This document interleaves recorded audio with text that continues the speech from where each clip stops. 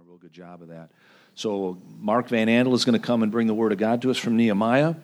I've known Mark for a little bit over 10 years, and he was literally the second person I called when Betty and I had considered moving down to Detroit. The first was Lisa Johannan. Second was Mark, and I said, hey, can we meet for breakfast? I want to know what I'm getting into before Betty and I decide to move down here. So that's the kind of person Mark is. He had been down here for over 13 years. He moved down before it was cool to live in Detroit. And I think as you guys get to know Mark, if you have a chance, a conversation to have with him, you'll see that he's got a very kindred heart and personality with our own Pastor Leon. Every time I've had an opportunity to have conversation with Mark, he's kind, gentle, compassionate, a very meek man, and it's going to be my pleasure to introduce him to you. Mark has worked with Lisa Johannan, and he's also worked with Harvey Carey, and now he's currently the leader over a community of home churches sponsored and working through Christian Reformed churches. There's a local Christian Reformed church who holds Mark's ordination papers. He has an MDiv. Again, he lives with his wife, Kristen, who's unable to be here, and they have 3 children.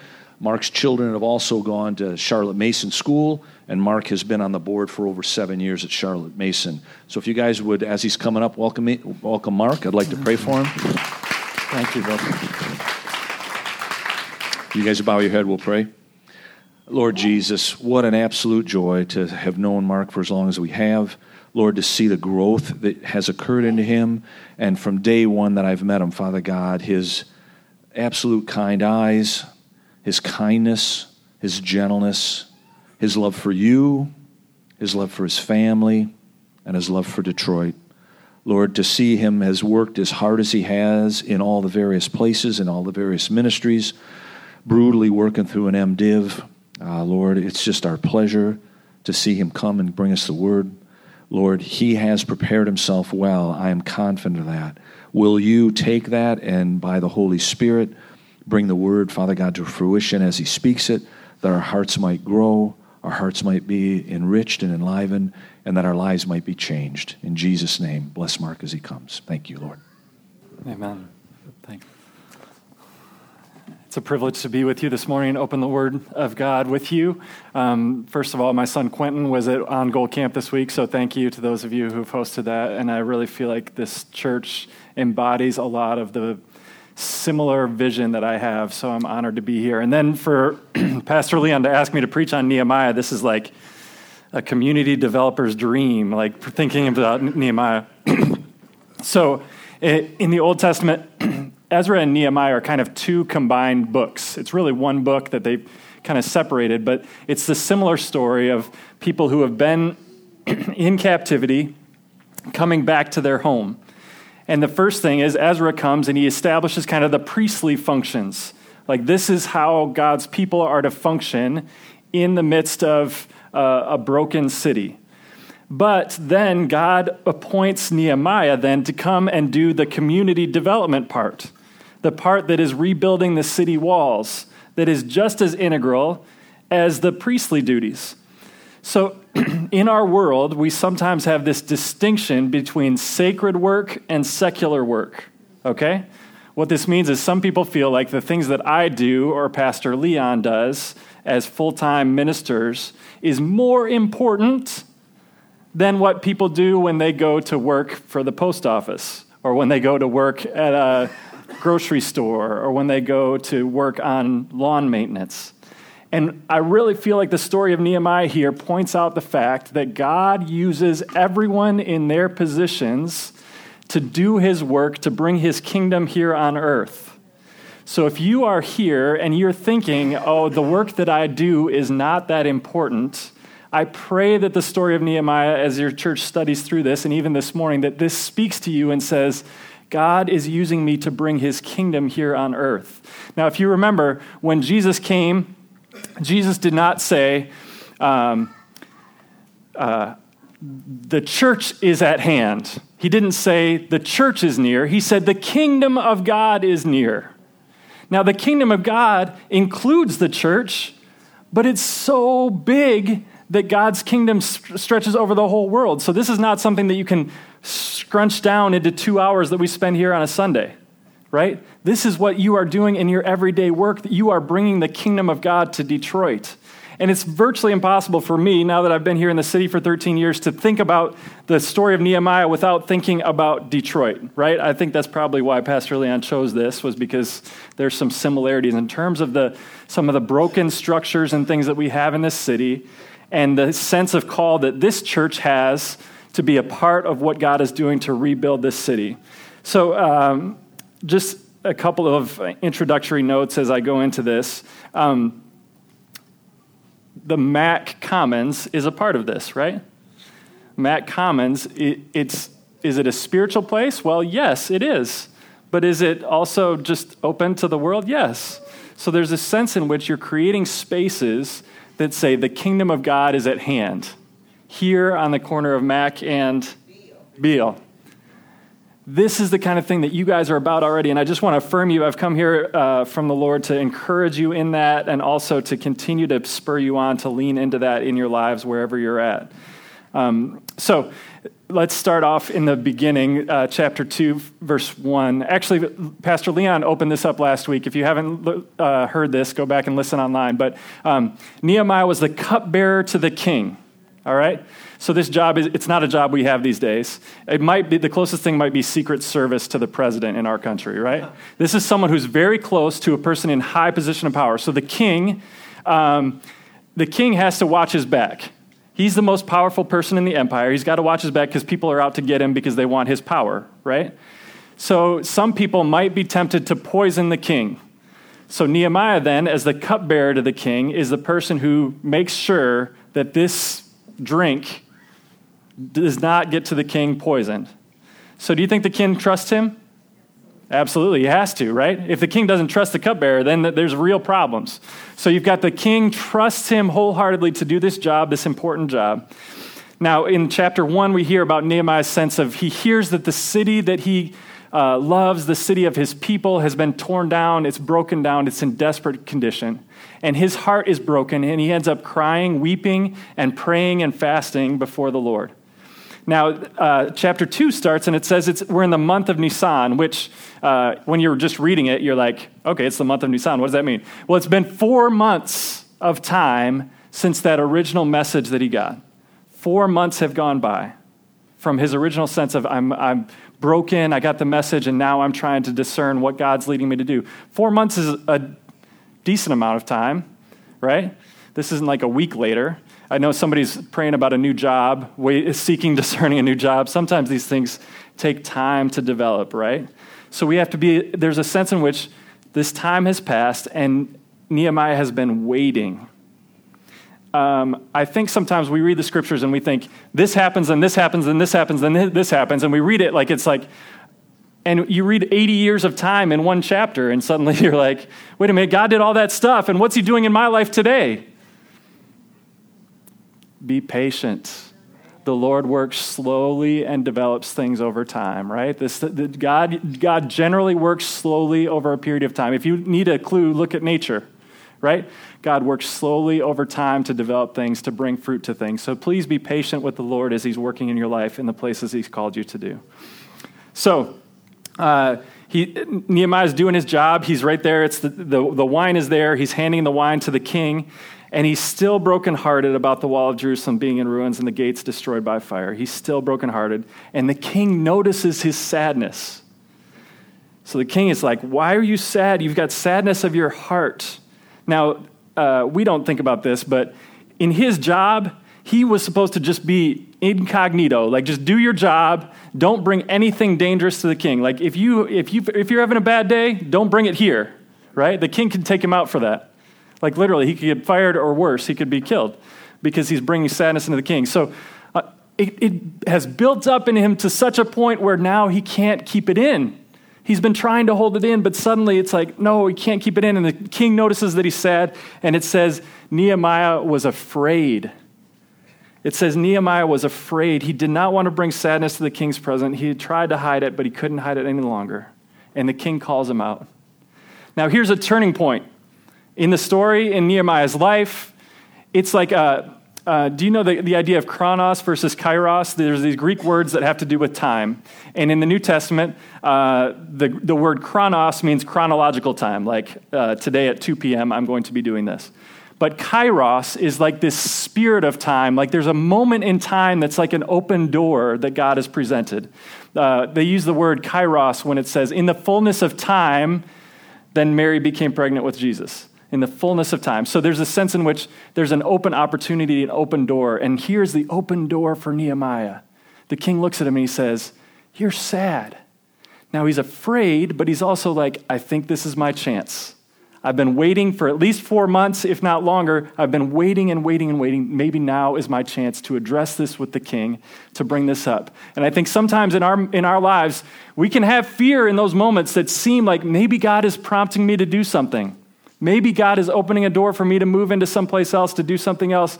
Maybe he's opening an opportunity for me to have a conversation with a family member about him. Like maybe the Lord is doing this. Let's have our ears be attentive to those times when Jesus might be prompting us to do something in our lives. And here's Nehemiah's chance. He's like, this is it. This is the time. He's ready. And this is his response. He says, let the king live forever. Now, this is interesting. We'd be like, wow, that's an interesting way to start. He's afraid, but he starts by saying, I am your submissive servant. This is a standard greeting that would be given to the king, but he's restating his allegiance to the king. King, I am sad, but I want you to live forever. I am serving a Gentile king. He's serving a Gentile king in a land that's not his own, and yet he's saying, long live the king. Now, what this speaks to me is a submissive spirit to leadership, but a trust in a higher authority of God's kingdom. So he's submitting to this king, even though this king is not necessarily a godly king, but he's saying, I'm submitting to the king as a product of my submission to the Lord. Now, this is an interesting dynamic because submission in our culture is really a twisted thing, right? People are like, I don't submit to anybody because of abuse, for good reasons. Abuse, oppression, these things are reasons why people don't submit. I get that. But it makes us have totally unsubmissive spirits and be like, well, I'm not going to submit to you because you haven't earned this. Well, has the king earned that for Nehemiah? I don't know if he has, but he's choosing to submit because he says, God is the higher power here, and I'm submitted to this king in obedience to God, trusting that God is working through this process to bring about his redemption. So let the king live forever, he says. And then he says this, why should my face not be sad? Why should my face not be sad? The city of my father's graves lies in ruins. He's like, there's a good reason for me to be sad. And I just want to pause here to just say, lament is a critical part of the Christian journey. We have to be willing to grieve things that are worth grieving. We have to be willing to pause and acknowledge our own brokenness and grieve that. One of the things that I've thought about since I've been in the city of Detroit is I have this, I feel like the Lord's given me this that says, Detroit is a city of grief.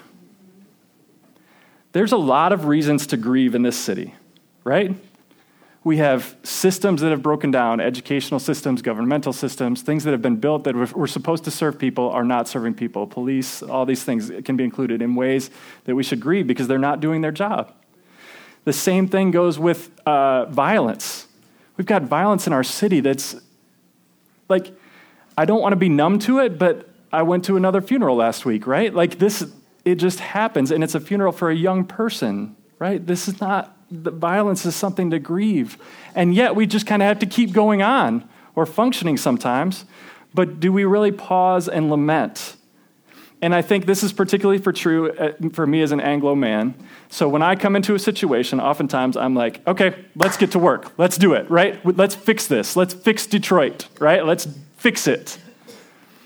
And oftentimes before you try and fix something, you have to get into it and you have to grieve and lament with it. So I think for those of you who are Anglo folks coming to Detroit for the first time, I would just really encourage you to ponder the grief that's around, to consider that, and to be very slow to fix things yourself, but to be willing to grieve and lament in that. In thinking about Detroit in the stages of grief, there's this book that's been written by Kubler-Ross and Kessler, and they wrote about these 5 stages of grief. Listen to this and see if you think this is true about Detroit. Denial is a stage of grief. Anger is a stage of grief. Bargaining is a stage of grief. Depression is a stage of grief. And then you get to this acceptance as a stage of grief. I don't know if that resonates with you, but when I've looked at the city of Detroit, I've seen people who are in those stages who are processing through, and I feel like, man, our city is grieving. We need to be willing to grieve for those things that are worth grieving. Let's not rush ahead to solutions. Let's be willing to sit and grieve in that. So Nehemiah says, I'm sad, but he's also ready to do something. He is ready to do something. He's been thinking about this. So the king says, well, what are you requesting? What do you want from me?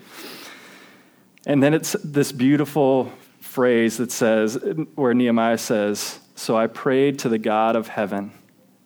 I don't think he got down on his knees and started speaking in tongues in front of the king. I don't think that was it. This is probably more of a breath prayer, like one of those prayers that you pause and you're so conscious of the fact that the Lord is with you through your day and you encounter something and you're like, Lord, I need you.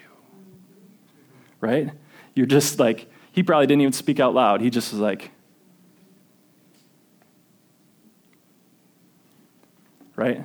Let's be so conscious of God's presence in our days that we're ready to pause and just lean into him and trust him and reach out and say, Lord, we need you right now. Nehemiah is so conscious. This is the moment, Lord. You've been preparing me for this. I'm ready for this. Lord, I need you. He prays this breath prayer, and then he dives into this action. Now, the beautiful part is he's been thinking for at least 4 months about what he's going to do. And so he's praying, fasting, and preparing himself. And I want to encourage us, we need to do both action and contemplation, right? Both prayer and action. Some people fall on one side where they're like, oh, we just need to pray about this. And they're always having a prayer meeting, but they're never doing anything. And then you got other people who are out doing everything and so active that they've totally lost touch with the Lord. And they're like, it's like, where's your work connected to a sense of the gospel? Where's your work connected to a sense of God's work, what God is speaking for us to do? So this sense of action and contemplation is so critical for us to be able to get this right. And it reminds me of Philippians chapter 2, verses 12 and 13. I think we've got it up on the screen when it's coming.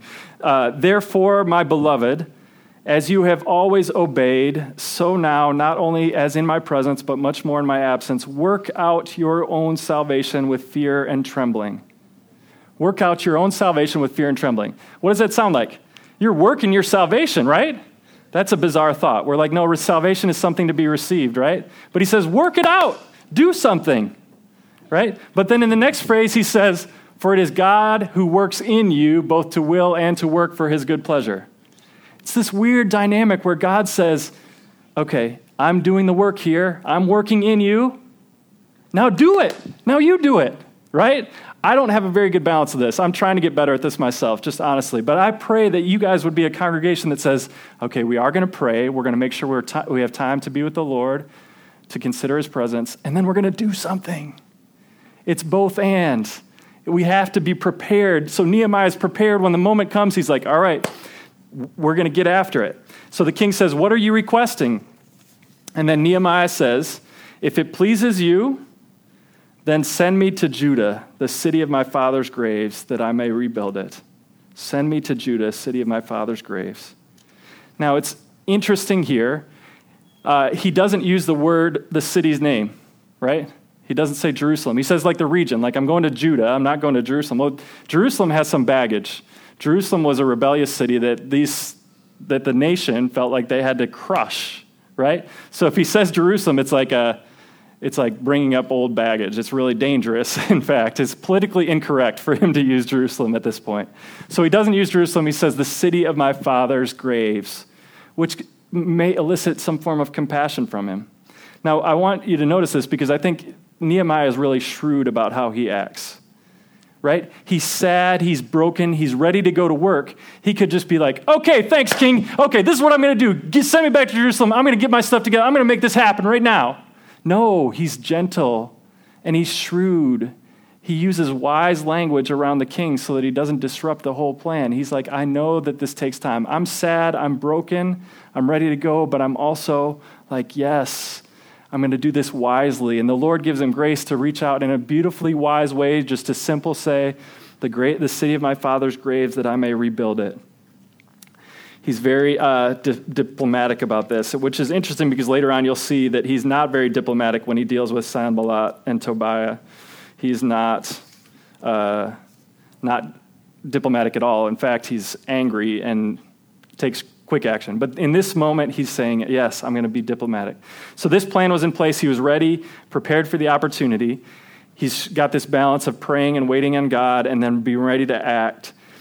And so my question to you this morning is, what might God be calling you to do? What is God calling you to do that you need to be preparing for so that when it happens, it happens? When it happens, you are ready. These bracelets, kids may notice this, the WWJD bracelets, right? It's what would Jesus do? And I think I've heard it explained this, that people are like, okay, if I'm wearing the bracelet, then when it comes time for me to make a decision, then I will look at the bracelet and I'll be like, okay, what would Jesus do right now? And one of my friends says it should be WWJHBD, which is what would Jesus have been doing? So instead of saying in that moment, I'm suddenly going to make the right decision because I got the bracelet on, what would Jesus have been doing prior to that moment to prepare him for when that moment happens, right? So what are you doing now? God may be calling you and you've got some sense of, I feel like the Lord might be calling me to this. What are you doing now to prepare yourself for that? Nehemiah was prepared, right? When the king says, well, what do you want? You're sad. What do you want? Nehemiah's like, here's the plan. This is what I want to do, because he's been praying and waiting and he's open for the Lord. It's not like he's like, I think I want to start a business. Yep, I want to start a business. So let me get before some donor, some investor who's going to invest $10,000 in this business, right? And then you've got no business plan. You've got no thought about what this looks like. You've done no research. No, the Lord is saying, let's be diligent about what I'm calling you to do so that when the moment comes, when that kairos moment comes, you can step into it. Now, interestingly, there's this comment when it says, the king said to me, the queen is sitting beside him. So I think it's probably on the next slide. The queen is sitting. Why would they include that? Why the parenthetical statement? What's important about the queen being beside him there? Well, I don't know, but I've done some study, and one thing that I was struck by was this happened right after the period of Esther. Do you know the story of Esther from the Old Testament? If you don't, it's a beautiful story. You should go back and read it. It's this picture of a woman who was in a competition to be the queen of Xerxes, which is most likely the father of this Artaxerxes who Nehemiah is with. And she gets into this competition, and she ends up becoming queen, and then there's a plot to kill all the Jews. She prays, intervenes, and saves the Lord's people by her action. That story happened just before this story in the same kingdom, it could be the same palace even. And now here is Nehemiah, and it says the queen is sitting beside him. Now, I don't know what that means exactly, but it seems to me that this is pointing to the fact that God puts people in places, in situations, so that he can accomplish his purposes. It's not just you at your workplace that's the only believer, the only person there that's trying to do God's work. God has other people positioned there that are going to help influence and push things in the direction that he wants it to go. So just believe and know that God is saying there's a bigger purpose here, and I'm working in all kinds of different levels that you can't even see to prepare a place so that he can have his work accomplished. So the king says, how long will you be gone, and when will you return? And then it says the king was pleased to send him when he had given the time. Now, why do you think the king was so favorable? This is one conversation. My sense is that Nehemiah was a good worker. Nehemiah was a trusted, respected worker as he went about his days. And so this moment, he had built up enough trust or enough social capital with the king to be able to be given favor to go and do this journey. So what about you in your workplace? Are you working faithfully? Colossians 3:23 says this. It says, whatever you do, work heartily as for the Lord and not for men. Do you do your job as if Jesus is watching you? Do you value the things that you do? Do you work and have enough respect to be able to say, I'm going to work hard at this because I believe that God has called me to this, even if it's washing dishes, right? Do we do that as if it's unto the Lord? And then suddenly when we do that as unto the Lord, then the favor of God opens up, and then God says, okay, now I can give you more responsibility. Now I can give you this new opportunity. If we're doing the work of God, oftentimes that opens the door for that with respect for those people who are outside the faith. So Nehemiah gets the blessing to go, and then he doesn't just stop there. He's like, okay, and a couple more things, okay? I've got the permission to go, and a couple more things. I need a letter to the governors to make sure that I have thoroughfare to the people who would threaten me on the way. And then there's this guy, Asaph, who keeps the king's forest. He's the one who deals with the lumber. He's the lumber company. So he says, do this, and I'm going to do this so that I can have a house that I can occupy too. He's going to rebuild the city gates, and then he's going to have a house that he can occupy. He's done his homework. He's done his research. He knows what he needs. He's got a plan. He's like laying this out. And he's like, let's go do this. Interestingly, he says this house that I shall occupy. He intends to settle in Jerusalem. He intends to settle there. That's going to be a place that he has house. And this is valuable to me, and I think it's valuable to your community. As you're thinking about being an incarnational presence in the Mac Ave area, you're saying, we want to live here. This is a high value for us to live in the community that we are serving in. It's a high value for us to be present here on the ground in the neighborhood, just like Nehemiah wanted to do when he intended to settle there. So then the outcome, what does the king say? It says, the king granted me what I asked for. The good hand of my God, for the good hand of my God was upon me. The king granted me what I asked, for the good hand of my God was upon me. He has favor. And who does he give glory to? Does he say, I did my work, I did my homework, I know what I did all the business planning, I remember that Asaph was here, I made these connections? No, he says, the good hand of God was on me. This is only God who does this. Let's not get this twisted. In a world, in a culture that is very self-propagating and that elevates ourselves and says, we are important, do we say, no, God got me this new job, or God gave me the grace to be able to do this project, or God gave me this. This is the work of God through me that does this. We have to remember to give God all glory through his work in our lives and not forget this. And this is another verse that kind of connects with that. Proverbs 21:1 says, the king's heart is a stream of water in the hand of the Lord. He turns it wherever he will. Maybe Nehemiah was thinking on this or would think in this direction. The king's heart is a stream of water in the hand of the Lord. The Lord directs the king's heart. Do we really believe that? Do we believe that about our elected leaders? We're about to go vote this week. Do we believe that God has power to direct people's hearts, to change people's hearts? So the king grants him this opportunity to have all that he asks, and he sets out on this journey. And not only does he get the letters of approval and the lumber, but he also gets an escort from army officers and horsemen. So he's going down with this crew. He's got this whole group of people that's on this journey together, and they run into opposition immediately. That's what it says. They had Sanballat the Horonite and Tobiah the Ammonite. They ran into them, and what does it say? It displeased them greatly that someone had come to seek the welfare of the people of Israel. They were upset because someone was seeking the welfare of the people of Jerusalem. What's intriguing to me about this, their own political power was probably threatened in this, right? Their regions, they were afraid that this was another battle. But they were upset that someone was seeking the welfare. Now, let's not get it twisted. In our culture today, there are people who benefit from the struggles and challenges of other people. This is systemic injustice that serves some people at the expense of others. All right? We saw this in Detroit in the 50s with realtors who were making mad cash by redlining districts and allowing some people to move places and other people not to move places. They were benefiting by other people's oppressions and limitations. We see it today with private prisons. How can someone get money because someone else is put in jail? Oh, how hideous is that? So why would they want to help people not get in jail? It makes them money. There are people who make money off the back of other people's brokenness. And this is sick and twisted, but it's true today just like it was then. So when you read through this book, as you study this book, remember Sanballat and Tobiah are not just old-time people. There are people today that are representatives of this in our culture who benefit off the the challenges and struggles of other people. So they opposed it, and they did not want anyone else to benefit from the rebuilding of Jerusalem. But Nehemiah keeps going. He presses on, and he goes to assess the wall. Now, he does this assessment at night, right?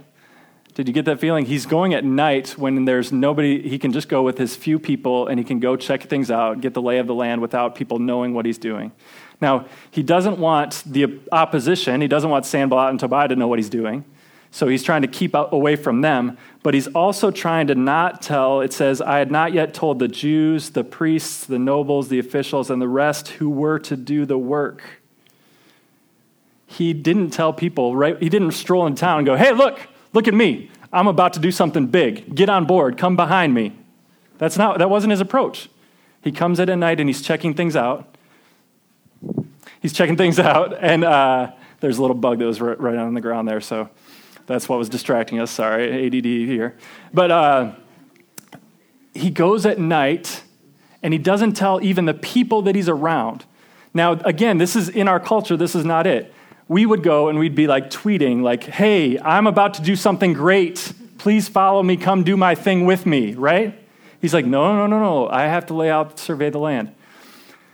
He probably did that with wisdom because some people can't handle knowing the full plan. They will get afraid or discouraged, or they will quit early. He had to get things in place. He had to know things. And so he had this planning process, and he doesn't let everybody in on this process. He's like, I'm going to get my feet on the ground. But his goal, get this really clearly, his goal was that the people who were already there were going to rebuild the city with him. He was not coming in like the latest, greatest new person to come in and do it himself. He knew he needed the people on the ground, and he wanted to see them rebuild the city with him. This was not about Nehemiah. This was about God's people being restored, their dignity, their pride, their sense of security being restored. Those people who were threatened by these outside forces, who were feeling so vulnerable, he wanted them to be able to say, we rebuilt the city. We did this. That was his goal. That reminds me so much of this great city. I'm not from Detroit originally. 13 years does not give me enough street cred to be able to say that I should be the one leading the charge here. But I want to be part of something, but I want the people of Detroit to rebuild Detroit. I want to be part of it. I want to be along for the ride, but I don't want it to be about Mark Van Andel, right? How twisted would that be? This is about God's people doing what he's doing here. And you know what's beautiful? This is not the only place in Scripture that it speaks to this. If you read Isaiah chapter 61, the first 4 verses, I'm going to close on this. The Spirit of the Lord God is upon me, because the Lord has anointed me to bring good news to the poor. He sent me to bind up the brokenhearted, to proclaim liberty to the captives, and the opening of the prison to those who are bound, to proclaim the year of the Lord's favor and the day of vengeance of our God, to comfort all who mourn, to grant those who mourn in Zion, to give them a beautiful headdress instead of ashes, the oil of gladness instead of mourning, the garment of praise instead of a faint spirit, that they may be called oaks of righteousness, the planting of the Lord, that he may be glorified. They shall build up the ancient ruins. They shall raise up the former devastations. They shall repair the ruined cities, the devastations of many generations. Who's doing the rebuilding? The people who are there. That's what the Spirit of the Lord is on us, to be able to do this kind of work. And it's on you to do this work here in the Mac Ave area.